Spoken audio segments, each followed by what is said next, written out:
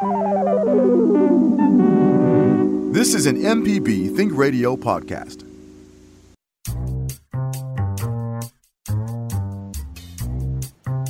From MPB Think Radio, this is Deep South Dining, the show all about the culture of Southern flavor. Good morning, Malcolm White here with Carol Puckett. Today we talk community cookbooks, delicious bacon, and quarantine cooking. First, after Carol and I catch up on things, we'll talk to Alan Benton of Benton's Smoky Mountain Country Hams, often referred to as the King of Bacon. We'll talk about his secrets and how he is coping with COVID-19 and how that is affecting his business. Then we talk to chef, writer, and Mississippi native April McGregor about what's going on in her kitchen. So if you want to join the conversation, give us a call at 1-877-MPB-RING. That's 1-877-672-7464, or shoot us an email to food@mpbonline.org. This is Deep South Dining from MPB Think Radio. Malcolm, in true live radio fashion, we're having a little difficulty this morning getting Carol on the line, but we're going to make things work. It's just, the new reality with all this technology. We're trying to connect everybody who's not in the studio this morning. But how are you doing today? I know it was some bad weather in your neck of the woods yesterday.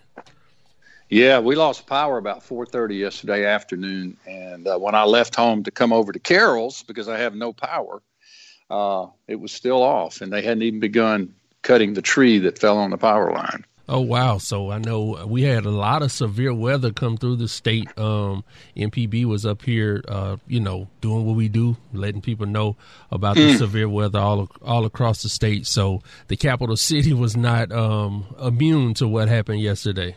Right, and it affected Entergy pretty badly, too. That's why they weren't able to do anything until today. Yeah, but today we do have when we finally get Carol on the line, we're working. I think we have Carol Puckett on the line. Okay, Carol. We got it. Technology people, thank you.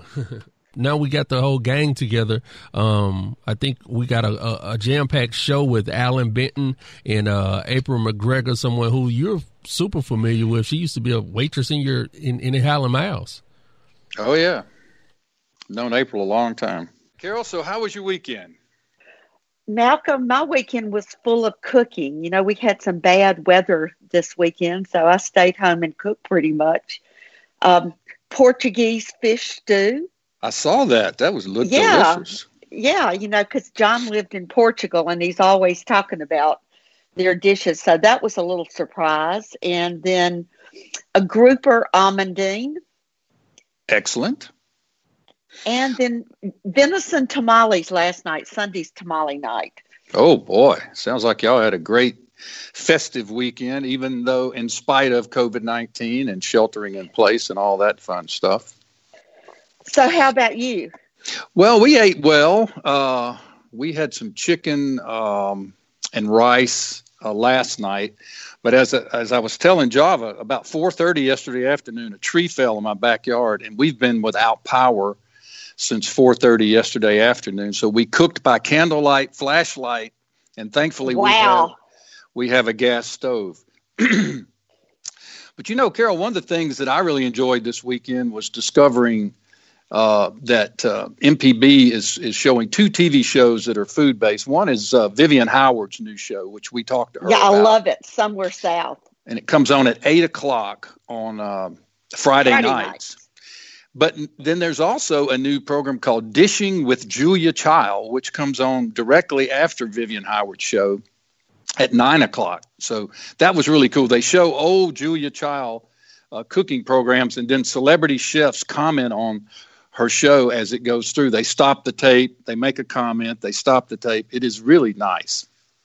Yeah, Julia Child is literally ageless. I spent a lot of time on our Cooking and Coping Facebook page this weekend, and one thing I think I shot you a text about was one of the members, Andy Frame, posted a photograph of Southern sideboards and said he was sitting there looking for the most ridiculous or ridiculously good recipe out of the old Jackson Junior League cookbook.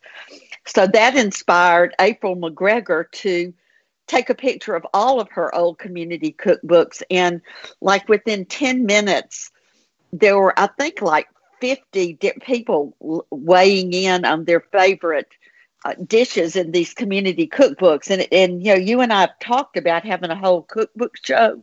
Right. And I think that's a pretty good signal that would be a great show.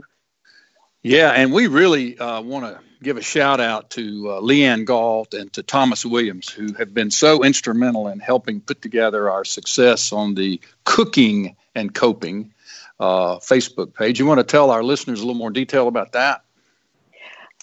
Yeah, we started this right when the coronavirus recent unpleasantness started, just as a way to keep a community together and to build a community, since we couldn't be with each other, to share what we were doing. And I think we have 1,100 members now, and people from all over the country. There's a beautiful post this morning from Idaho, have found us. And people, it's not only showing your food, like on Instagram, people click on beautiful food.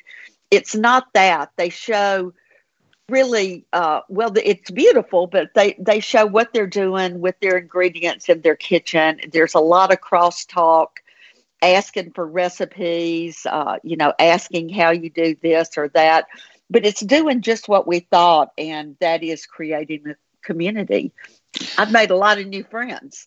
Yeah, me too. And one of our guests, April McGregor, who lives in Pennsylvania but is from Mississippi, is actually doing these cooking classes online that are appearing on the Facebook page. Yeah, and that's how we rediscovered her, because she was posting on the page, and I mentioned her on, I just mentioned her as one of our favorite posters, and you said, "Oh, I know her. She used to work at Hal & Mal, so it's a small world." Well, talking about the community cookbooks, I brought one. I don't know if it would actually classify as a community cookbook, but there was a book published in 1980 by the folks at the Clarion Ledger, mostly Ray Hederman and some of his folks, called A Cook's Tour of Mississippi, with an introduction by Willie Morris. And this little book, which looks like a community cookbook, it's bound in that same fashion, has recipes from all across the state, little vignettes, little stories about communities, and this book was really the first time I thought of food as culture in Mississippi, and particularly Willie's introduction, where he talks about coming home from New York and about places like Lusco's and Doe's and the tamale places. And it really captured my attention. But anyway, it's one of my favorites, and it's got great recipes in here. Mine is all dirty with stains and love. So check it out, A Cook's Tour of Mississippi. It's out of print, been out of print for years. And it was edited, I believe, by Susan Puckett, who went on to become quite a great food writer with the Atlanta Journal-Constitution, and now doing her own cookbooks and others. So a little bit of history there. Yeah, and there was a photograph of Susan on Facebook the other day. Was it with Martha Foos? Anyway, I think it was part of the Cooking and Coping. So tell our listeners how they can actually connect to Cooking and Coping. Go to Facebook and just search for Cooking and Coping, gathering around the virtual table. But Cooking and Coping will do it. Sign up and come on in. Great. And you can share recipes. You can ask questions. I've seen a lot of conversation about, what do you do about this? Or how does this work? Or can you help me with this? Or can you share a recipe or a cooking tip? It's really been fun. Yeah, it has. All right. Well, the music tells me it's time for our first break. When we come back, we've got an all-star. We've got the king of bacon coming on the show, Mr. Alan Benton of Benton Smoky Mountain Country Ham in Madisonville, Tennessee. Alan will join us and talk to us about his legendary bacon and his legendary ham from the Appalachian region of Virginia, Tennessee, and North Carolina. We hope that you want to join the conversation. You can do that very easily by dialing 1-877-MPB-RING, 1-877-672-7464, or shoot Java an email at food@mpbonline.org. Deep South Dining will be right back. Hi, I'm Dr. Jimmy Stewart, Professor of Internal Medicine and Pediatrics at the University of Mississippi Medical Center.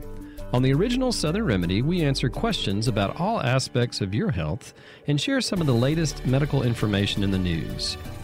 You can listen to the show on Wednesdays at 11 on MPB Think Radio, or you can subscribe to the podcast by searching for Southern Remedy on your preferred podcasting app.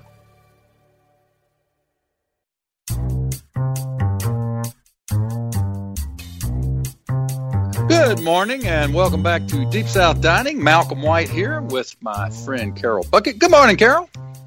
Good morning, Malcolm. And guess who is on the phone? I hear we've got a superstar of the pork world. Yes, we do. And we've had many celebrities on our show, but in my mind and in my heart, this is the biggest one we've ever had. It's Alan Benton from Madisonville, Tennessee. And good morning, Alan. And we've had your bacon all weekend long. Good morning, Carol, and good morning, Malcolm. I'm delighted to be with you. And you may just have given me the best compliment I've ever had in my life, Carol. Thank you so much. You're so welcome, Alan. A few weeks ago, when all of this coronavirus started, our mutual friend Thomas Williams and I were talking, and I said, "Oh my gosh!" I said, "We are out of bacon." So I think we ordered 6 or 8 pounds of bacon the first week, and are kind of blowing through it. So we've had a bacon fest. So you're at work this morning. Oh, yes, ma'am. We're still open. Of course, we're struggling with this coronavirus problem like all people in the restaurant business. Our fortunes are tied so closely to the restaurants that we do business with. When they all closed, 80-something% of my business left with them. So we're struggling a little bit, but we're determined hillbillies. We're going to come out the other side of this thing. We're still keeping our business Alan, open. We're still shipping a lot of people don't know that they can order the bacon directly from you. And, you know, for a long time, it was, very precious and hard to get, but they can go online, right, or call the store? Yes, ma'am. They can either go online or call our store, either. And we ship, thank goodness, my internet retail sales are very strong right now. We're still sending packages to people all over the country. Carol, a lot of my success, I have a direct link to the state of Mississippi. I have to be very grateful for that relationship.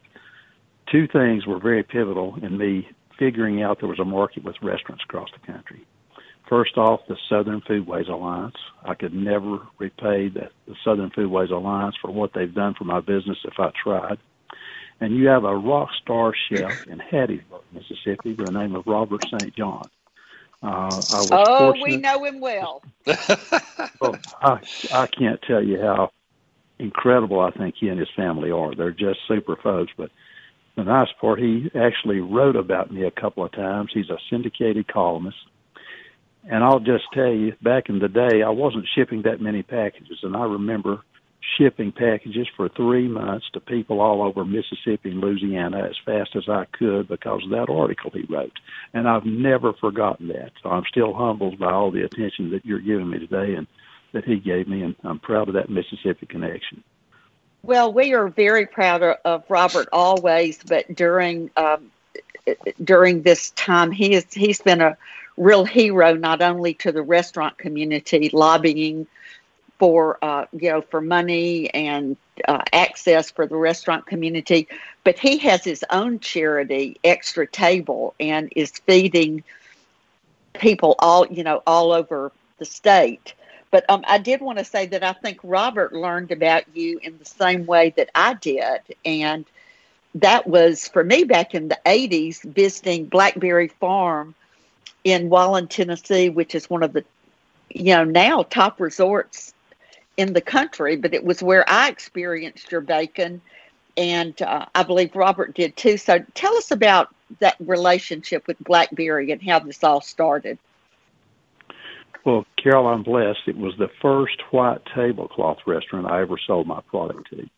And I thought it was probably a single wide or double wide trailer with a porch on the front. I had no idea what Blackberry Farm was. I just knew there couldn't be anything in West Miller Cove in Wallen, Tennessee. And I was so lucky to finally figure out that there's a market with fine dining restaurants all over the country. That opened it up. They're the ones that got me invited to the Southern Foodways Alliance the first time. I can trace the dots back to Blackberry Farm and John Fleer. John Fleer, I could never repay John for what he did for my business, Carol. He simply put my name out with chefs all across the country. And I have to count my blessings every day of my life for that relationship still. He's one of the finest men I've ever known. Alan, I remember the first time you came to Southern Foodways, we were trying to get you to come, and we used John as bait. And you said, John, I don't do things like that. I'll be happy to send my bacon. And John T. Edge said, that's not what we do. You have to come. And I can remember being under a big tent and a Saturday night in Oxford. And I remember you telling people, said, I have found church. I have found my people. Well, it was the first time, Carol, that I'd ever been around people who were as passionate about the things that I'm passionate about as I was. And I still consider that my tribe. I've been graced to get to meet some of the best people on earth through the Southern Foodways Alliance. And I could never repay John T. Edge. I actually turned him down when he first called up here. I remember. Of course, John T. is very persistent, and he called me back and convinced me that I had to come. I offered to send hams or whatever, but I was just too busy to come, and he finally said, you simply have to come. And you know how persuasive he is. And thank goodness I did. It's the most meaningful group I've ever been around in my life. It's an amazing bunch of folks. All of them are passionate about food. From that beginning with Southern Foodways, I think your bacon is sold. I mean, one time I heard a Japanese film crew was coming to Madisonville. So is the bacon sold in Japan too? We don't ship it out of the country, Carol. Now, I'll be quite honest. I think some chefs are very creative and find ways to take it to Europe and Asia. I've been told that, at least. I don't know that. But I've been told it's been served. Many people have encountered my products in Europe. I'm prouder of the fact that I sell it in the great state of Mississippi than I am in Europe, to be quite honest, because people in the South know what good pork is supposed to be like. And if the people in Mississippi like my bacon and ham, that's as great a compliment as my business can ever have. Malcolm, I know you're waiting to jump in on this, and I'm sorry that I'm so excited about having Alan on the phone. So I'll turn it over.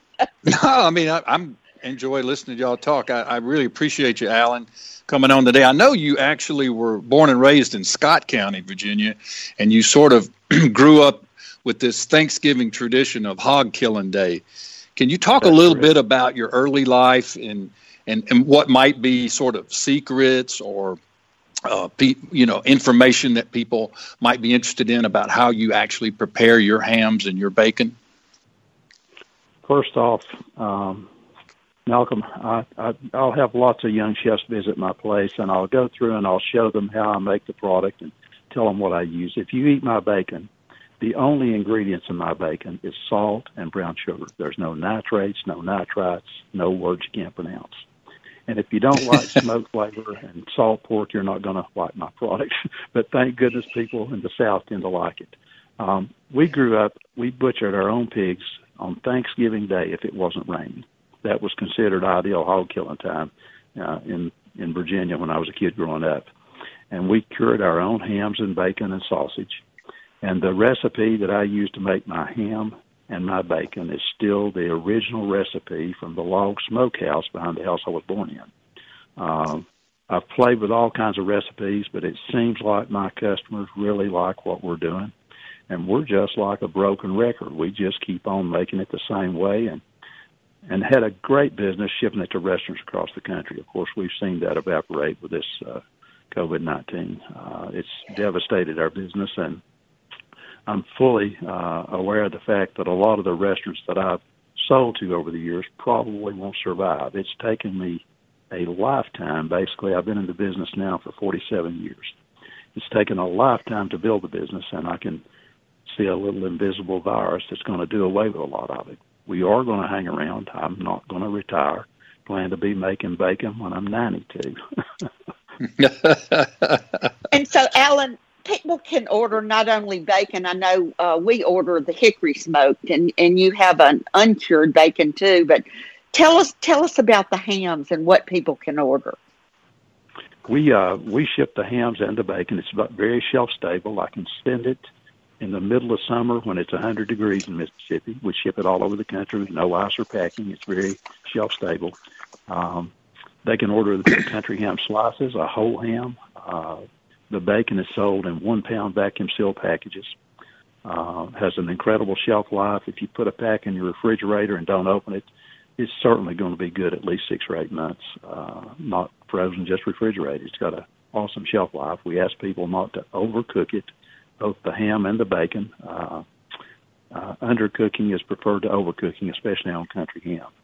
We typically sell hams anywhere from 10 months old up to about 24 or 30 months. The older hams are typically used like a European ham. We use all pasture-raised pork, old breeds raised on pasture with no antibiotics in the feed, to make those extra-aged hams. They usually are sold between 18 and maybe 30 months on average.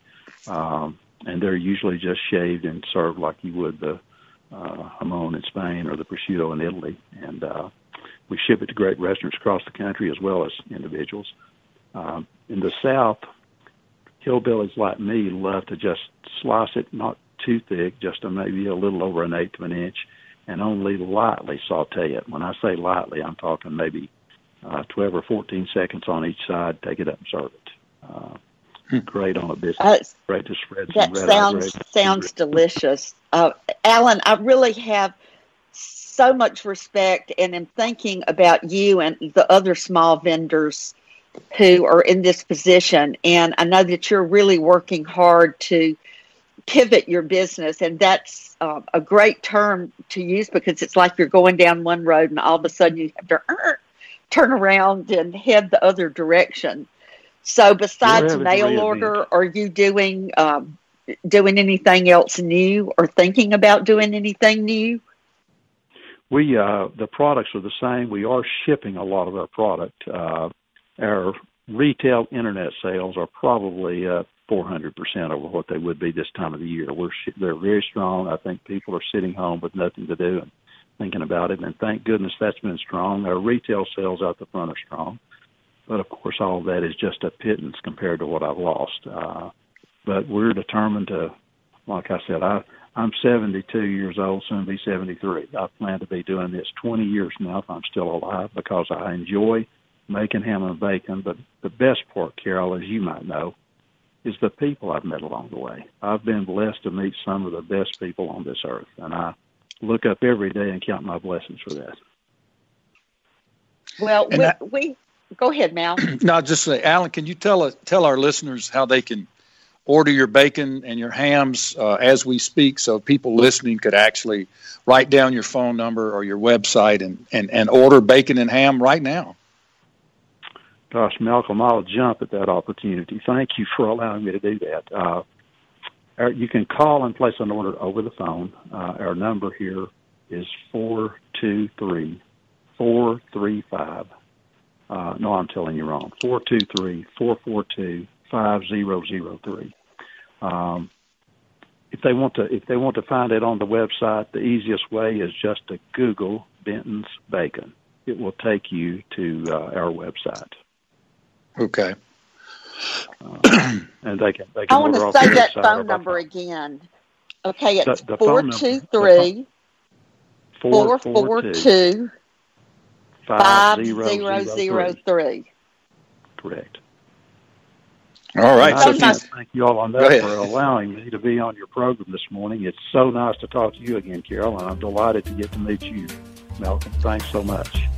Thank you, Alan. We appreciate you sharing some of your time. We want to remind our listeners, if you want some of the best country ham or smoked bacon you've ever put in your mouth, reach out to Alan Benton at Benton's Country Hams, Smoky Mountain flavored with a lot of love. He's based out of Madisonville, Tennessee, but he came up in Virginia and the Appalachian region, and we'd love to have you reach out to him. When we come back, we'll be talking to April McGregor. April is a chef, a food personality, and like many of us, has been filling time in her kitchen, helping herself, her family, and her friends cope with all these social distancing activities. So stay tuned. We'll be right back with the one and only April McGregor.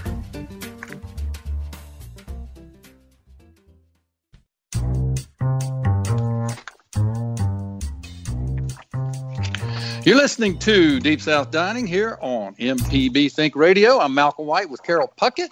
And right now, though we are dealing with the COVID-19 crisis, many of us have been coming together on the internet and on the phone and across the street and sharing recipes and food and dishes. And it's a great lens in which to cope with this very difficult time.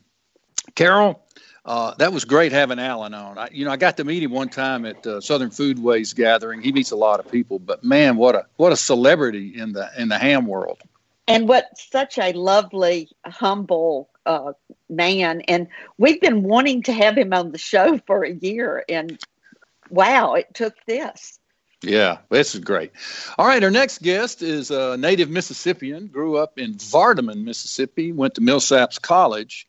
And while she was at Millsaps College, she was also a waitress at Hal and Mal's, became very close to my brother Hal, and they often talked about food preparation and cooking, and she's just a delight. She then left Millsaps, went to North Carolina, but is currently living in Philadelphia, Pennsylvania, and she is quite a chef and a home cook. She's got a small business that she keeps up. But let's welcome from the past and the future, the one and only April McGregor. Hello, April.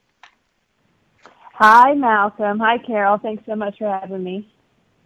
We're so happy you're here. How goes? It's going pretty well. We are, just like everyone else, I think, trying to find some structure in our days. We actually were homeschooling our son even before this thing happened, but he still had lots of activities and lots of he would go to a independent learning center 2 days a week. So our schedule maybe is not quite as has changed quite as much as everyone else's, but we still have some changes ourselves. So so we've just been, like you said, doing that and doing lots of cooking, lots more cooking than usual, and in the beginning, especially, it was really fun and exciting. I've had to take some breaks. Last night, we had popcorn for dinner. We took a little break. So we've had that, I think, like everyone else as well. You can't, every meal can't be a home run. So that's got to be part of it as well. And yeah, I think that's a good message to pass on to people. But I saw that you posted the bowl of popcorn last night on cooking and coping. And it gave us all a moment of relief to know that we didn't have to put, I steamed the venison tamales and threw them on a paper plate, that we don't have to cook something every night. But your cooking has been downright inspirational for this group. So thank you for that. And your comments and encouragement for other people. Thank you. I always say, cooking is no fun at all if you don't have enthusiastic eaters and people to share it with. So, that's as much about cooking to me as the aspect of cooking. I've cooked, a lot for people, and when you have people who have, who are afraid of food or, who don't want to eat and things like that, it's just no fun at all to cook for those people. And I've said one of the great things about being part of the Cooking and Coping website is that I can spot, the Mississippians I could tell by their posts and, you know, what they're posting that they, you know, are from Mississippi or have roots in Mississippi, because just average people have such a passion for food, you know, not necessarily, we're not leaving food to the professionals, I would say, in Mississippi. It's a very interactive, you know, and family and friends oriented hobby, and, you know, just livelihood is something that a lot of people, I feel like, participate in, and that's always fun for me. Well, you said something to me on the phone the other day when I called to invite you to be on the show, and you were saying that cooking and coping, it's not like food bragging, like going to a restaurant and having the most exotic food. Right.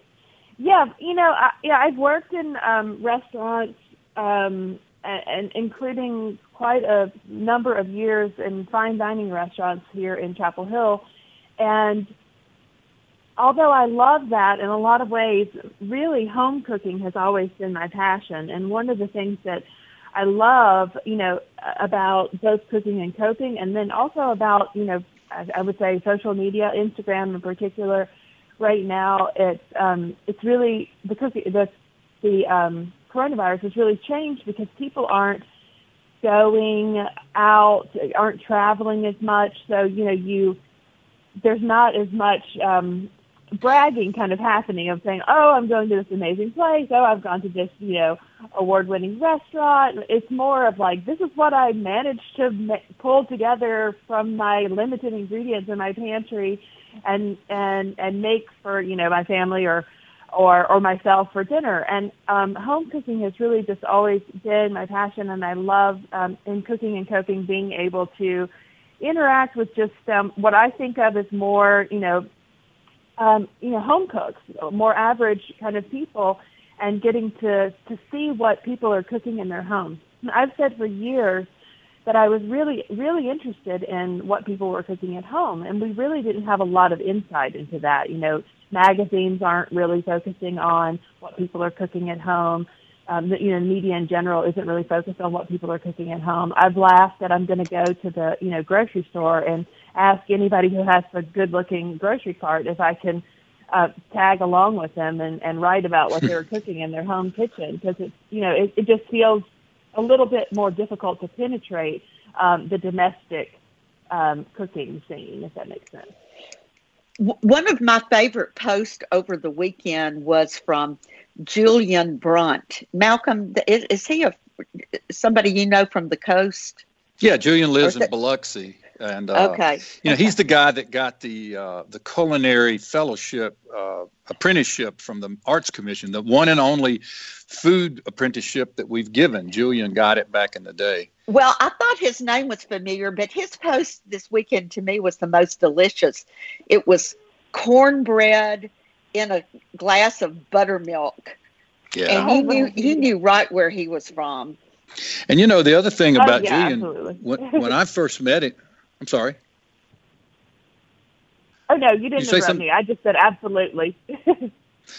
I was going to tell Carol, right after Katrina, I met Julian. He was running the Dusty Bonget Foundation, and that's where we met. And after he stopped working with Dusty Bonget, the great painter from Biloxi, he started a new career, which is photographing food, writing about food, doing consulting about food, and he is his new career was sort of based out of his apprenticeship that he got from the Arts Commission. That's cool. Okay. April, back to our phone conversation the other day. I wanted you to talk about your time at I know at Howlin' Mal's. You know, what you learned there in your other restaurant jobs in college. And one thing that fascinated me that you've got to tell us about is that you actually fried chicken at a gas station.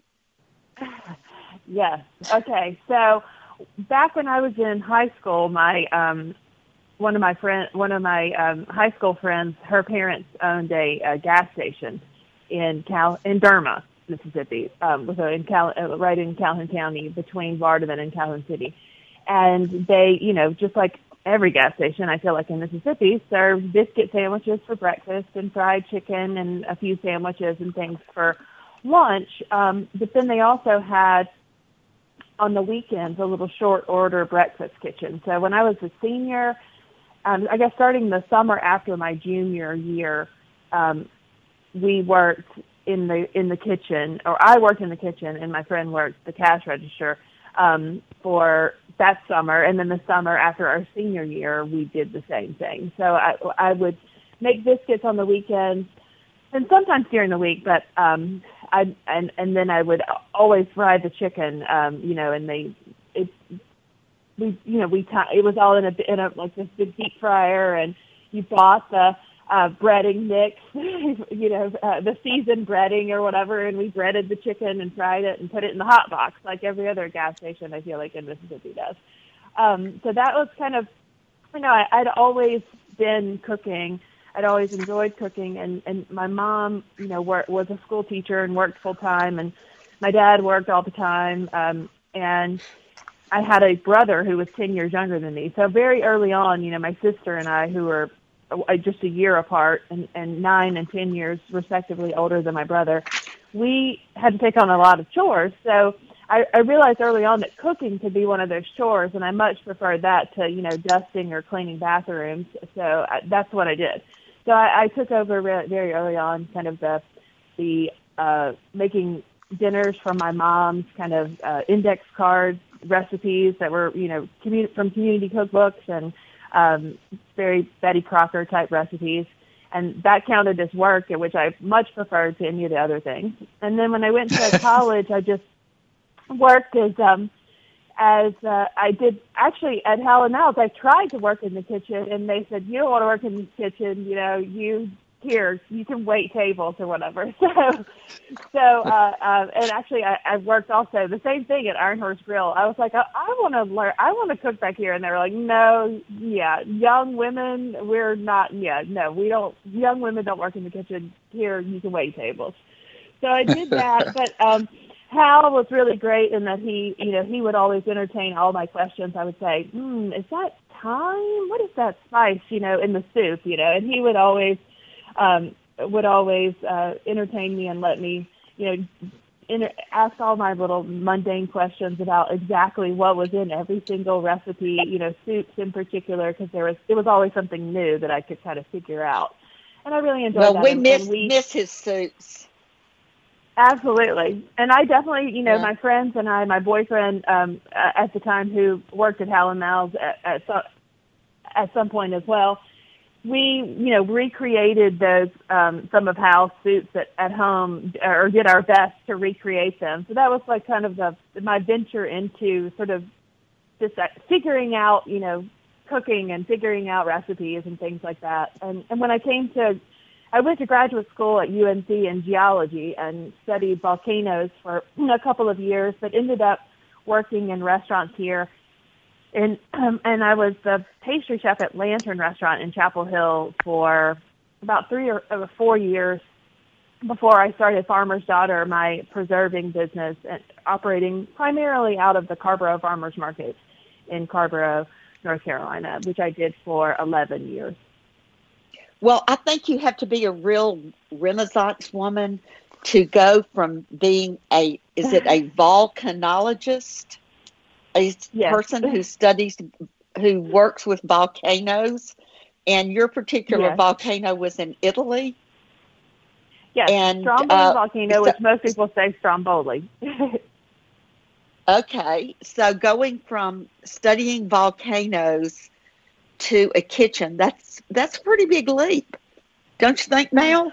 Yeah, I was thinking, April, when you were in Italy studying the volcanoes, you really kind of came face to face with cooking and the culinary traditions of Italy, and I think somehow or another you put together your Mississippi roots and your North Carolina time with the Italian cooking style, and you begin, don't let me put words in your mouth, you begin to sort of develop your own cuisine. Yes, definitely.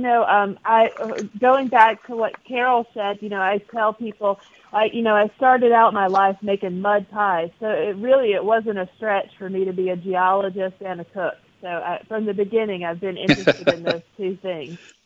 But when I came back from Italy, my now husband Phil was like, I came back and I'm like recreating all the recipes, all the different dishes that I had in Italy, and he said, you seem a lot more interested in the food, or a lot more passionate about the food than you are about the geology. And for me, I think as much as it being about food, and back to kind of what I'm doing now with Facebook, kind of doing these live. Making biscuits or whatever, is this idea that food is really valued as a community builder and as a sustenance for the family in traditional societies, and I would include Italy and their approach to food in that, and absolutely Mississippi. I think Mississippi has held on to that a lot longer than most places had, this value of sharing food and passing on, I think, traditional foods, which has always been really close to my heart. April, your business was Farmer's Daughter Pickles and Preserves, and I know you no longer have that business. I followed it on a website for several years. I think you had it for a number of years, but you made award-winning pickles and preserves by hand.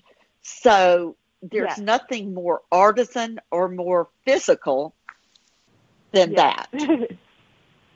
Yes, and that was the physicality of it, which we talked about a little bit. It's a lot of the reason why, and just the very small craft nature of the business meant that all of that physicality really fell on me, and I couldn't figure out a way to, as my body was starting to break down a bit, I had this shoulder injury that was caused by picking up, 50 pound, 100-pound barrels of fruit macerated in sugar and slinging those around all the time, and was having trouble with that, and loading and unloading of glass jars constantly at markets and things like that. It were all very hard on the shoulder joint.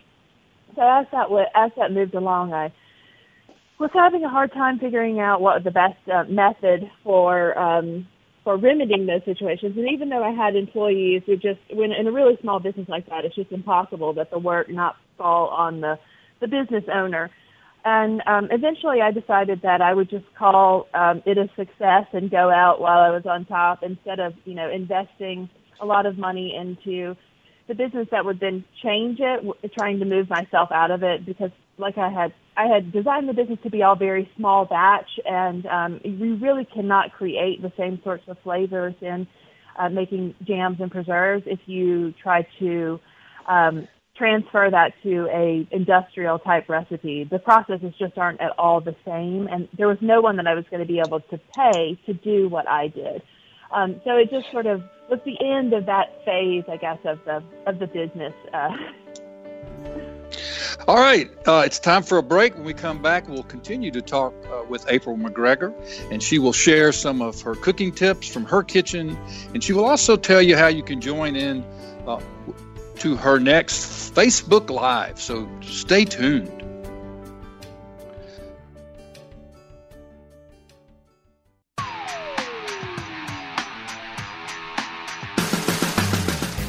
I'm Allison Walker, the Lady Auto Mechanic, host of AutoCorrect. If you're enjoying this podcast, try my podcast, AutoCorrect. We help steer you in the right direction with your car problems. Find me on any podcast platform or at autocorrect.mpbonline.org.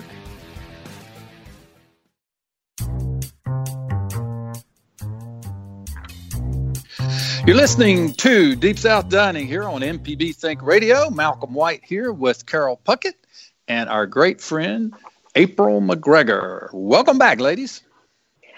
Well, welcome to you, Malcolm. Well, thank you so much.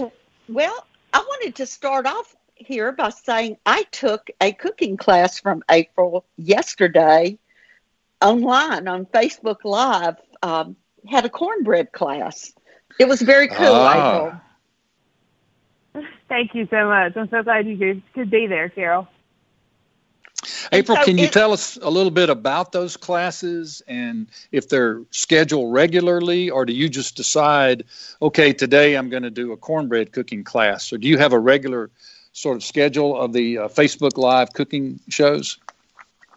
Well, I've been trying to do them on Sundays at noon, Eastern Standard Time. So it'd be 11 Central Time. And I've just done 2 classes. I did a biscuit class and I did a cornbread, a sort of what I called a battle of the breads, so Yankee versus the traditional skillet cornbread, which I obviously was rooting for. And I decided to do those. The first one, I didn't really have a plan to continue doing them, but it was the biscuit one was very well received, and people started making suggestions of other things that they would like to see me cook. So as I said, I'm open to suggestions. If anyone would like to see anything else, I'm kind of playing it week to week, considering what people need help with, want help with. But a lot of it came out of the fact that everybody is used to running to the store very regularly for bread and things like that, and are trying to make do with what they have at home. So I was trying to give some easy recipes and some techniques that people could utilize in their home kitchens that would keep them away from the store a little bit more and give them a little bit more confidence in the kitchen. Especially with biscuits, it's not very many ingredients that you need to make biscuits, but it sure is a lot easier to make them once you've seen someone else make them. So that was kind of the first idea. And for me, Sundays has always been about cooking and friends and family and food, and a time, to slow down in the week and really share our time and share a meal with people. And I wasn't able to do that during the quarantine, and we host a lot of, Sunday brunches and things that my husband and I at our house. And we have been renovating our kitchen for the last 2 months. We finished it right before the whole quarantine thing happened. And, I really wanted to have friends back over for brunch. And that wasn't happening. So I decided, I was laying in the bed one Friday night, and I was like, what if instead of having brunch, I just made biscuits on Facebook or whatever, on Instagram, and then just invited all of our friends to join in. And it worked really well. It was actually a really wonderful moment of having, friends of ours from all over the country. I'm from Mississippi. I had a lot of my even high school and childhood friends and their moms and things, tuning in. And then I had friends in Mexico who tuned in. I have friends in North Carolina who tuned in, and friends in Philadelphia, who haven't really known me as a professional food person, because I've mostly just been writing and homeschooling and things since they've known me. So it's been also a really nice way for them to get to know me. Well, we really appreciate you joining us this morning, April. We've enjoyed reconnecting. We've enjoyed listening to you talk about your food experiences, and we will join you on Facebook Live on Sunday mornings at 11 Central time to see what's up next. Deep South Dining is a production of Mississippi Public Broadcasting's Think Radio. We're funded by generous contributions from listeners like you. Our show was produced by Java Chapman.